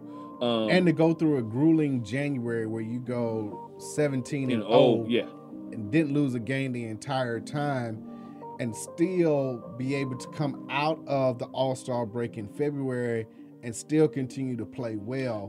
But the All-Star that season was earlier than this season. The All-Star was late this year. What, they got 25 games left? No, it's the same. It was the same for that season too? Okay, I thought it was earlier. Well, normally they would have, by the All-Star break, they would have played like maybe 50 games. Yeah. But at this point, it was like 57, 58. Yeah. I thought the All-Star was at the same point. But they played more regular season games before the All-Star break. Yeah. I understand. So the season's shorter after the break. Yeah. Going back to All-Star, I feel bad for the slam dunk competition because I think from here on out, because Eric Gordon didn't win and got cheated. I understand how you get 50s, 5 straight times, then your last one you get a 47. We saw Ja Morant say that, that's why he didn't want to participate in it, because it is subjective. However, of course, I would make it just across the board. You got to have Dominique, Vince Carter now, Dr. J, only previous champion. You had to have at least been in the dunk contest. Nate Robinson. You have to have been in there. Yeah. Because even the dunk that Dwight did, where he went spread eagle and dunk, didn't get appreciated. So you saw it. Right. If you were a dunker, you can appreciate it.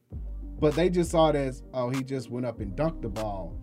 That's happened every time Dwight Howard's been in the dunk contest. Yeah. Like, he does something and you think it doesn't look all that great, but then you look at the replay like, he actually. But they had like the time one with the to sticker. look at the replay. Yeah. But they had time to look at the replay. But I don't think a Chadwick Boseman can understand that. Now I'll give the other ones who played a little bit more credit, but him. No, I mean, you just a fan like, okay. Yeah. So maybe not the same judges every year, but why not? Because you're celebrating the ones who've been in past dunk competitions. Like Dominique, like Dr. J, like Nate Robinson, like Vince Carter. But the problem with that is though, then I know exactly what those judges are looking for and how they score. So I don't have a problem in having past not. But that's consistency. Well, no. If I got consistency, if I know how judges are going to score, and I know the consistency, then I can now adjust my dunks and say, I know I have to do this or that. I rather the judges have participated in the dunk contest, and maybe how many are there? 6? 5. So 2 of them have to be champions, and then the other 3 have to have participated in. And then you can't do it no more than 2 years in a row. And so that third year, you switch it around, you change it up or whatever, and you have, again, 2 champions and then 3 people who participated in. And that way you keep fresh eyes, you don't get stale, and and then you still avoid the situation like happened to Dwayne Wade. You know what I mean? You can't be, for Wade, you can't be a judge if you've played with that person or the same team. Yeah, that's what I'm saying. Or part of the organization. So that way, so that way, if someone, in that case, if you keep the same judges, if I have a guy from the Atlanta Hawks that's then I would excuse him. I can't have Dominique. Right. So when you say 2 champions, 2 previous champions, and 3 previous contenders from the dunk contest, then that you can then be able to avoid having someone from the same organization judging the guy. I wouldn't even have a problem if it was a person who competed last year. I wouldn't have a problem if Zach Levine, who was in it, was a judge, even though he's currently playing. Yeah, because that's a peer. Because a peer can understand the difficulty. What do you think of having bringing back having tenths of a point? Because I think there was no, I mean, there were all these 50s, but no way to break the tie. Yeah, there was no way to like kind of differentiate. Like, okay, what's a 49 and what's a 50? Or maybe I'll give them a 9.5 for that. So I would do a tenth of a point. So incorporate some diving. Incorporate some diving rules. You know how when they score the divers, you be like, so the normal eye, we like that's an 8 across the board, and they're like, well, that's 7-9. It's a 7-7 because you didn't tuck your feet right, you know, or they were because they were been splashed. They were kind of, I mean, even in past contests, they've done it to where they'll penalize somebody for missing because they didn't make it on the first try. Right. But then on the second try, they make it. It's still a great dunk. They'll give them a 9. Yeah. But it might be something we've never seen before. I mean, how do you explain Aaron Gordon jumping over Taco Fall? That's 7'5". Right. That in itself should have won. The other thing I don't want to say, I mean, you talking about somebody 20 feet tall, you deserve to win. I don't care who you are. The other thing is, after you've done the rounds, you have a dunk off. Then the second time you do a dunk off, that's it. Then you do the cumulative of whoever had the most points throughout. Don't keep going to a third one where he has to figure out, okay, I've practiced 5. Yeah. Well, they each had 50s all the way to the last dunk, right? No, I think he had a 49 in the first dunk or something like that. That last dunk, old boy should have won. Gordon. I mean, another thing, Jackson kept doing the same dunk going between the legs. Something similar. It was the same one, but you jump over somebody 7'6". I don't care if you brushed up against him or whatever. You cleared him. I don't think people understand that it's a difference in running a 100-yard dash and then a 100-yard dash with hurdles. Yeah. It's still 100 yards, but you created an obstacle that's not normal that you have to do. Have to clear. You have to clear. And he cleared somebody 7'5". Yeah. That's not easy. Well, I give props to Taco because most people flinch. You ain't gonna cross over me. Right. So. And then the rising stars, it was good to see Luka versus Trey and Ja Morant and Zion put on an absolute show. The league's in good hands with the young boys. Right. We're going to take a break. We come back. We got more to discuss. This is DNA Sports Talk. It's 1100 a.m. Be right back. Hey, folks, just a quick reminder that no matter the time of the day and no matter what day of the week, East Coast, West Coast, all points in between, we are always on. So go to your app store and download the Real 1100 app and listen wherever and whenever. The Real. Are you tired of eating the same thing every week? Then wake up your taste buds and go to the best New Orleans-style food in Atlanta. Copeland's of New Orleans in Atlanta has the best Cajun-style food, specializing in seafood. The Jazz Brunch on Sunday from 10 a.m. to 4 p.m. is the best of both worlds. If you're a sports fan, they have several TVs and a great bar to watch your favorite team. Just be careful if the Saints are playing. Tell them DNA Sports Talk sent you. That's Copeland's of New Orleans in Atlanta. 3101 Carl Parkway, Atlanta, Georgia, 30309. Enjoy food and life.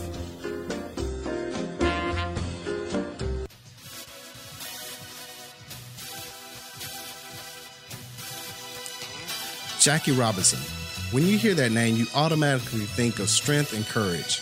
You think of someone who broke down barriers. It's time to add another name to those qualities. Cicero Murphy. Heralding from New York, he is the only Black American world title winner and Hall of Fame inductee into the Professional Billiards Hall of Fame. Did he endure the same treatment as Robinson? What motivated him to get to the top of a Caucasian-dominated sport and stay there? Pick up a copy of the book, Big City Nights, the biography of the legendary Cicero Murphy. It is beautifully written by his grandson, Tyreek Murphy, recounting what made his grandfather a historic man. You can go to Amazon and get a copy of the book for your Kindle or in paperback form. Make sure you go and read about the billiards Jackie Robinson, Big City Nights, the biography of Cicero Murphy. Hey, I'm Murfinetti. You can say Murfinetti Collection is the newest, comfortable, luxurious, and trendy exclusive fashion line that fits its diverse clientele. From the music industry, to the sports world, to the judicial system, to the political world, to the average everyday professional. Murfinetti Collection is the new way of life. www.murfinettifashions.mybigcommerce.com. Once again, you can shop Murfinetti Collections at murfinettifashions.mybigcommerce.com.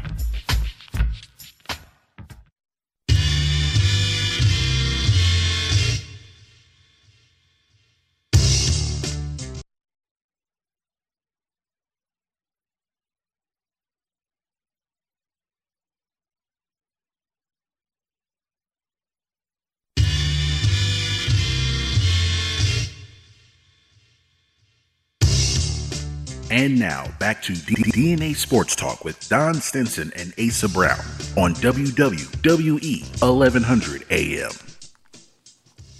Hello, welcome back to DNA Sports Talk. We're bringing the facts about sports. You don't agree? Say so. 404-603-8077 is the number to call in. Also live on Periscope as well as Facebook. The legendary Okinawa Slim is still here in the building. I'm still here. I ain't going nowhere. How about this great show? But go ahead. I want to give a shout out because we missed this. I want to give out a shout out to my man Tiger Woods for what he did for Kobe. 24-8. He during the Genesis Open, he hit a 24-foot, 8-inch birdie, celebrating Kobe. I want to give that out. Okay. Who won a Genesis Open? Okay. I don't know why you got to start it, Slim. Slim, why you got to start it? Why you got to start it, Slim? Why you get him started? Who won the Australian Open this year for tennis for women? Okay. See, he's going that route. Okay. No, I'm not even. What's worried. the point of this? For the hater to get his gloat on. I'm not the number one Tiger Serena hater in the building. Me? Yes, no. You. Well, then he should know who actually won those events. Right? Did Serena win the Australian Open? Oh, no. But she didn't. But who did? If you're the hater, you're supposed to know who won, and they're supposed to be better than Serena, or that person's supposed to be better than Tiger. I'm just saying. Well, we're not worrying about Tiger. Tiger got what? Three more majors to win now. Tie, right? He's at 16 right now. Yeah. He got 3 more to tie, right? Yeah. So he going one, 2 to tie majors. I'm talking about Serena. I mean, Serena? No, Serena needs 1. No, Tiger needs 3. Yeah. To tie. No, 2. Just 2 to tie. Yeah. And he's picked to win. He's picked to win. Oh, he's picked to win all the time. But he's picked to win. Caller. Another green jacket. We got a call on the phone. Hello. Yo, you hear me okay? Yes. Who do we have? This is Eric. How you doing, Eric? What's going on, Chief? Hey. I'm in a perpetual state of struggle. That's not the reason I called, though. So I haven't talked to y'all since before the Super Bowl, and I don't want to get too far off your topic of the night, but I would like to know, did you guys spend any time watching this boxing match between Fury and Yes, sir. Yes, Wilder? we did. Yes, sir. Well, first of all, who did you pick before the fight? Be honest. I picked Fury, but it wasn't because I thought he was going to win. I just rolled the dice on him, you know? I thought that I hadn't seen either one of them box, so I'll be honest, okay? Not even in clips. But I thought if this dude is 6'9" and that flabby and can move around the ring, he might be able to outbox him, and maybe he'll get a win on him just on points. But he was laying on the dude. You saw the fight? Did you see it? Yeah, I seen the fight. So I had Fury. Go ahead. I'll let you go first. I had Wilder winning it. I'm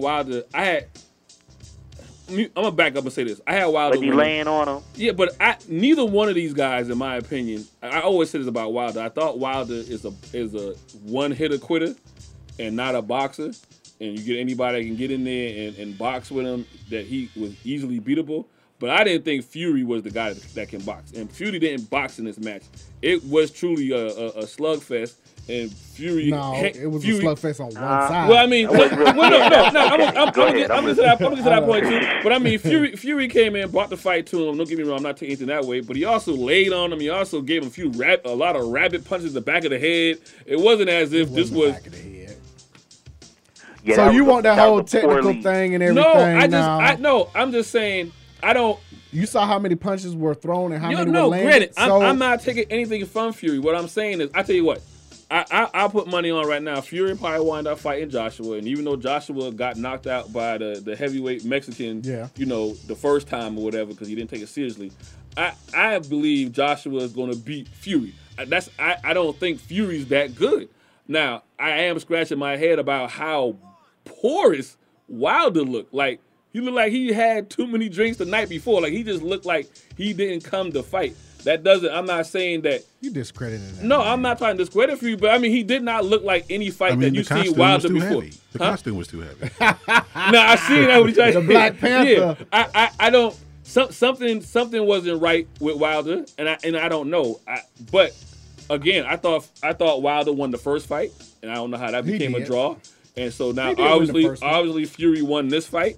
You can say now it's set up to see who won the third I don't think it'll get there for. I think Fury fights Joshua. I think Joshua beats Fury. I think it depends on how much of a draw it's going to be based off of media, fans. If people really want to see it, then they'll put Joshua. If everybody want to see a rematch, then I think that. How long are you willing to wait? Because now it needs to be by the end of the year. Well, I wanted to ask y'all, as flabby as Fury is, and he's 6'9", did you think and separate from the fact that he was laying on the dude, did you feel like Fury used the ring pretty well? Yeah, he did.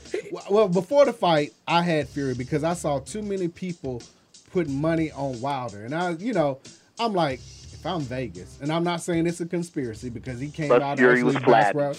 But Fury was a lot flabbier than what he looked like 2 years ago. If you looked at Fury to what he is now, he looked a lot worse before than he did this time.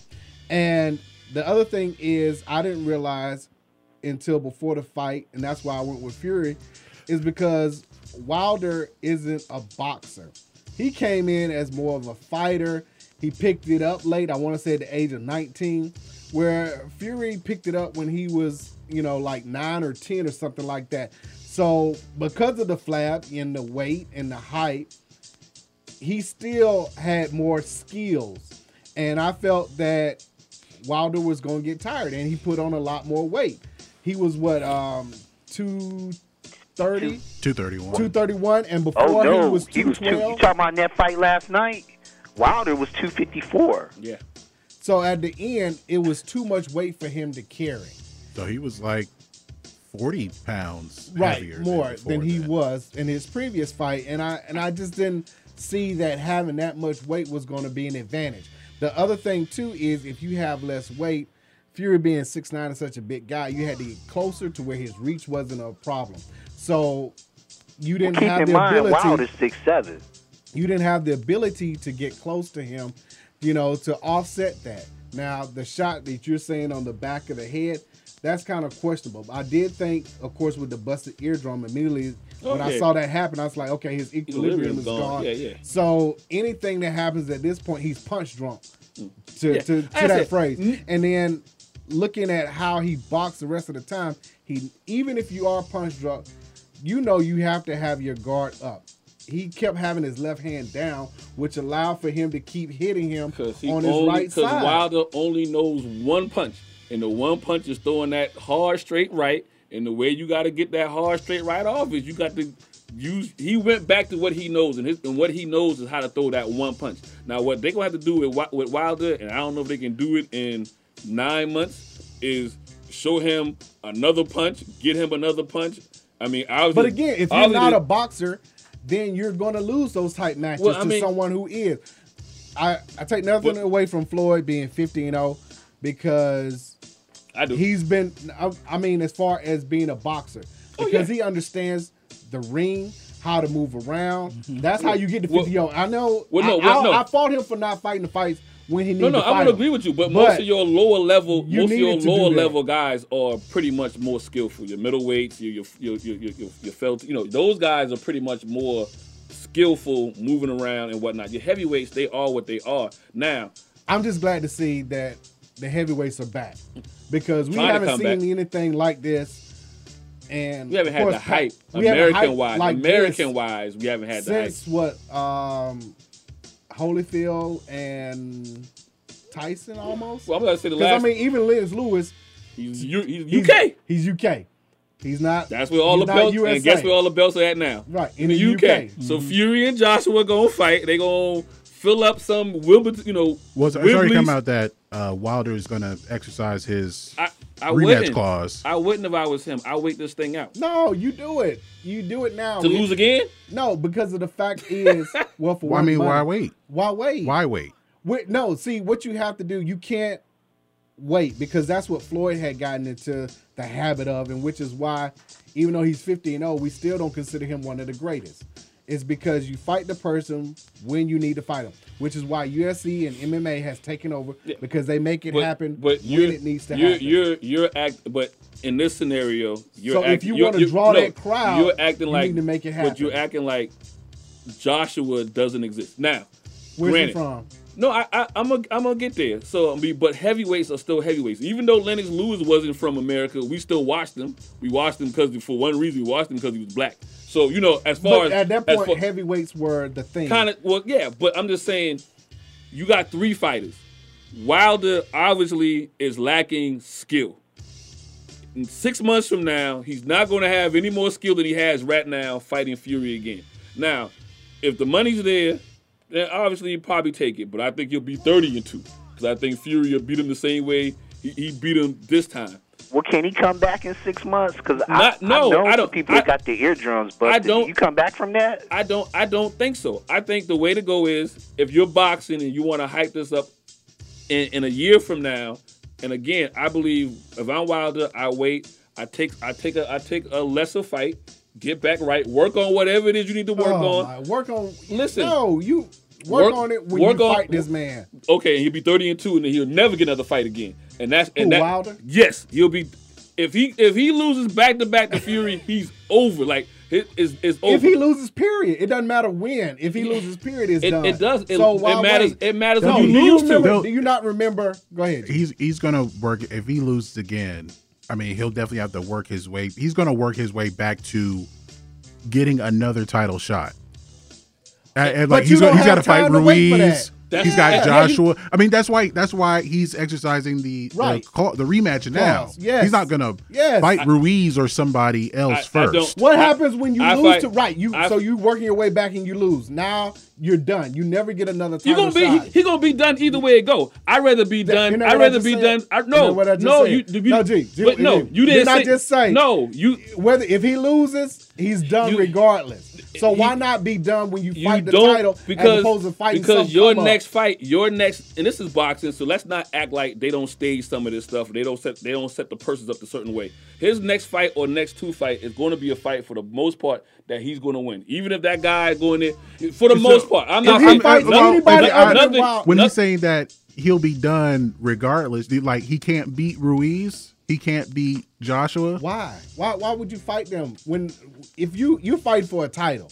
We've always your next fight should be for a title. You don't want to have to start the road over on some come up. No, we're talking about in the case of Wilder, probably one fight before fighting Fury again. Exactly. Hypothetically. And it might be Joshua. Again, I think Joshua beats Fury. This is what happened to me. This is what happened to boxing. Not so much you didn't have heavyweights. And this is what the UFC and they get right. They line these fights up and they take an order. And then depending on how it falls, they keep that order. They don't skip a guy and bring somebody else in. And boxing used to be that way. If you go back as far as you want to go to Ali and Frazier, everybody had Ali and Frazier again until Norman put that hammer on Frazier, and then it was like, you know what? Oh well. Nobody was like, well, nah, Ali, you need to wait for Frazier. He went ahead and fought and fought Foreman. Yep.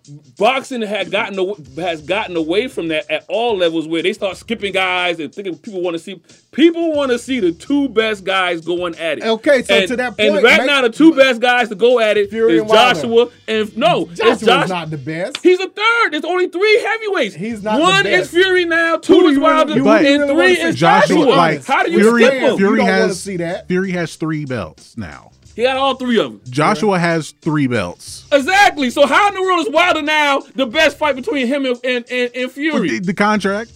The contract. And I'm saying, the contract. and I just watched the guy Demands that we see bleed out that. one side of his ear, and I don't think in 6 months that's going to be a good fight. I think in 6 now, money wise, you gonna do what this you want fight to do. is probably in November, December. That's what I said. November, December, end of the year, make it happen. So you don't skip Joshua. You can't.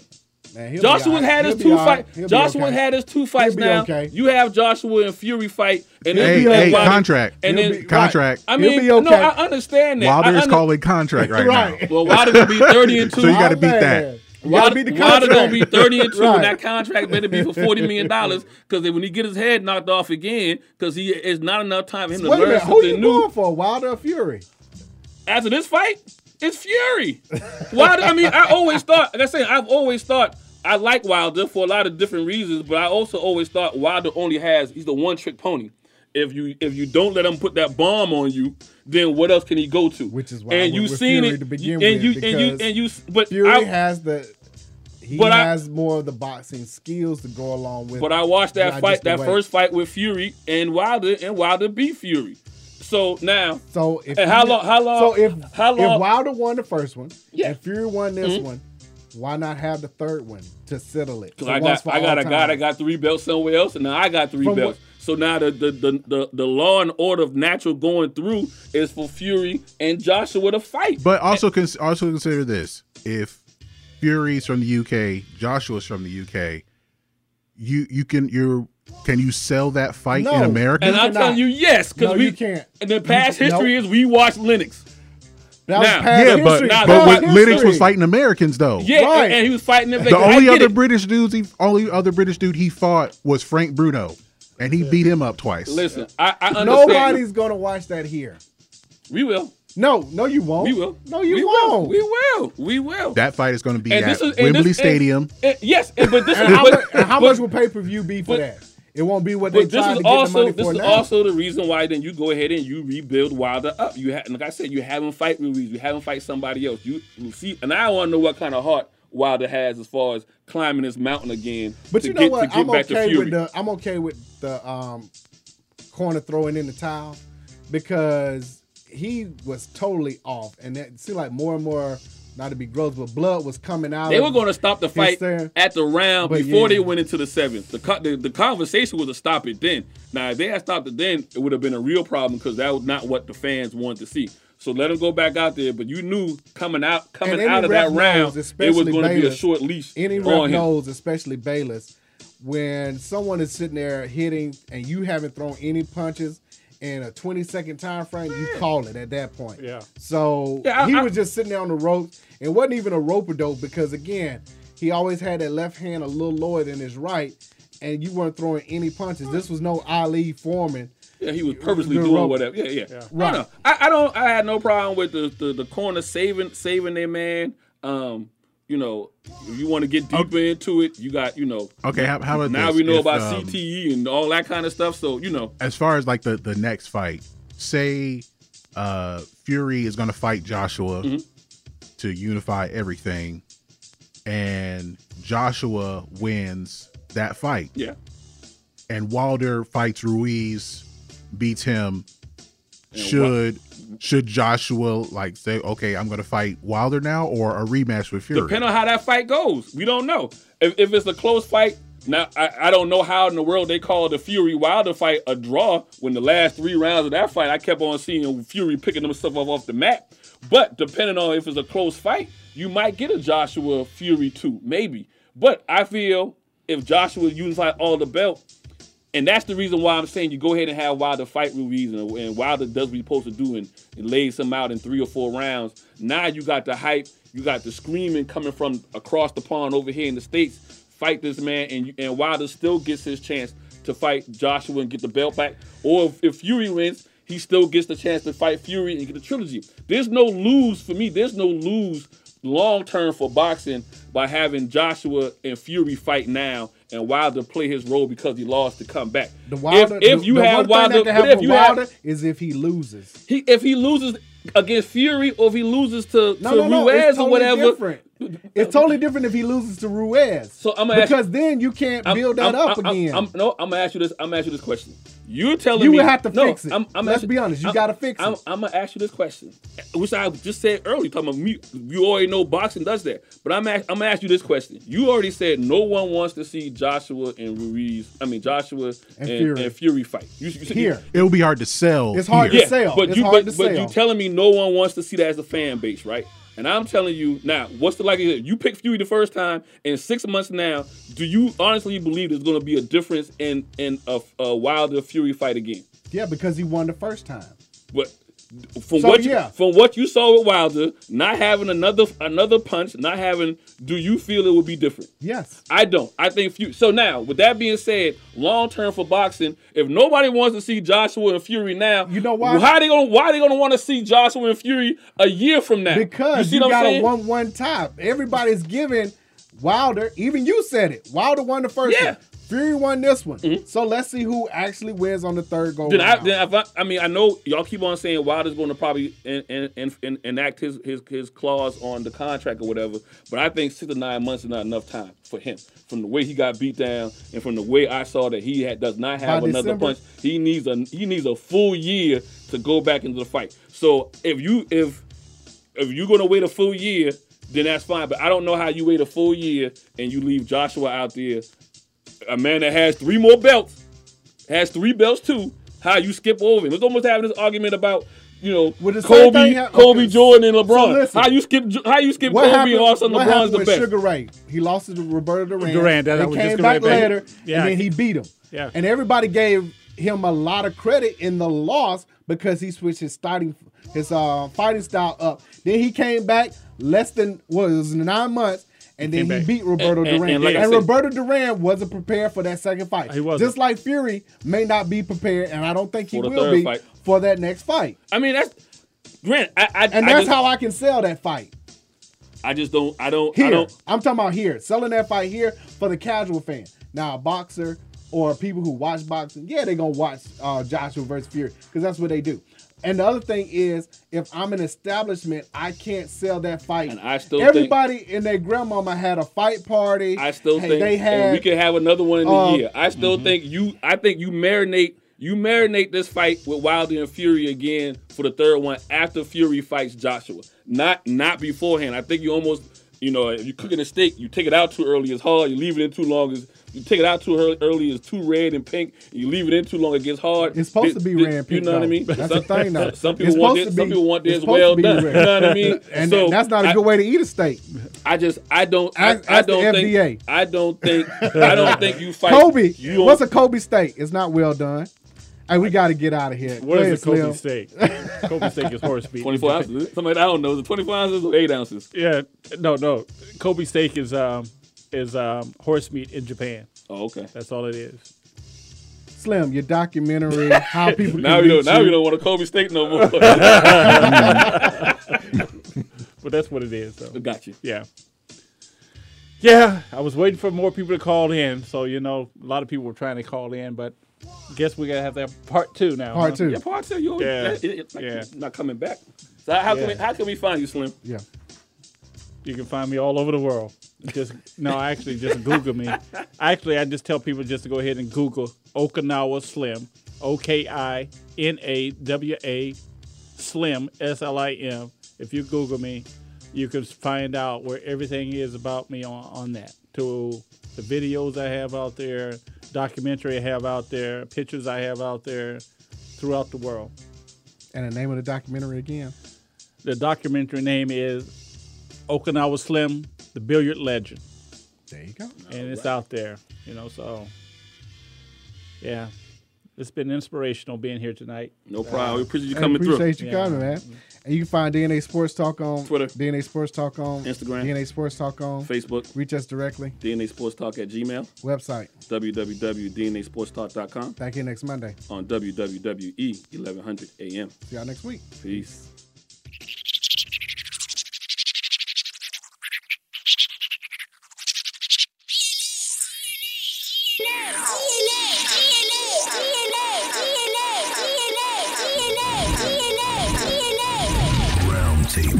Welcome to DNA Sports Talk. This is Don, the D in DNA. This is Ace of the A in DNA. Where we come to you live each and every Monday, 7 to 9 p.m. Eastern Standard Time. On WWWE AM 1100, iRadio Now, iHeartRadio, TuneIn Radio. Where we bring the facts about sports. If you don't agree, say so. Tell the whole world the truth is back.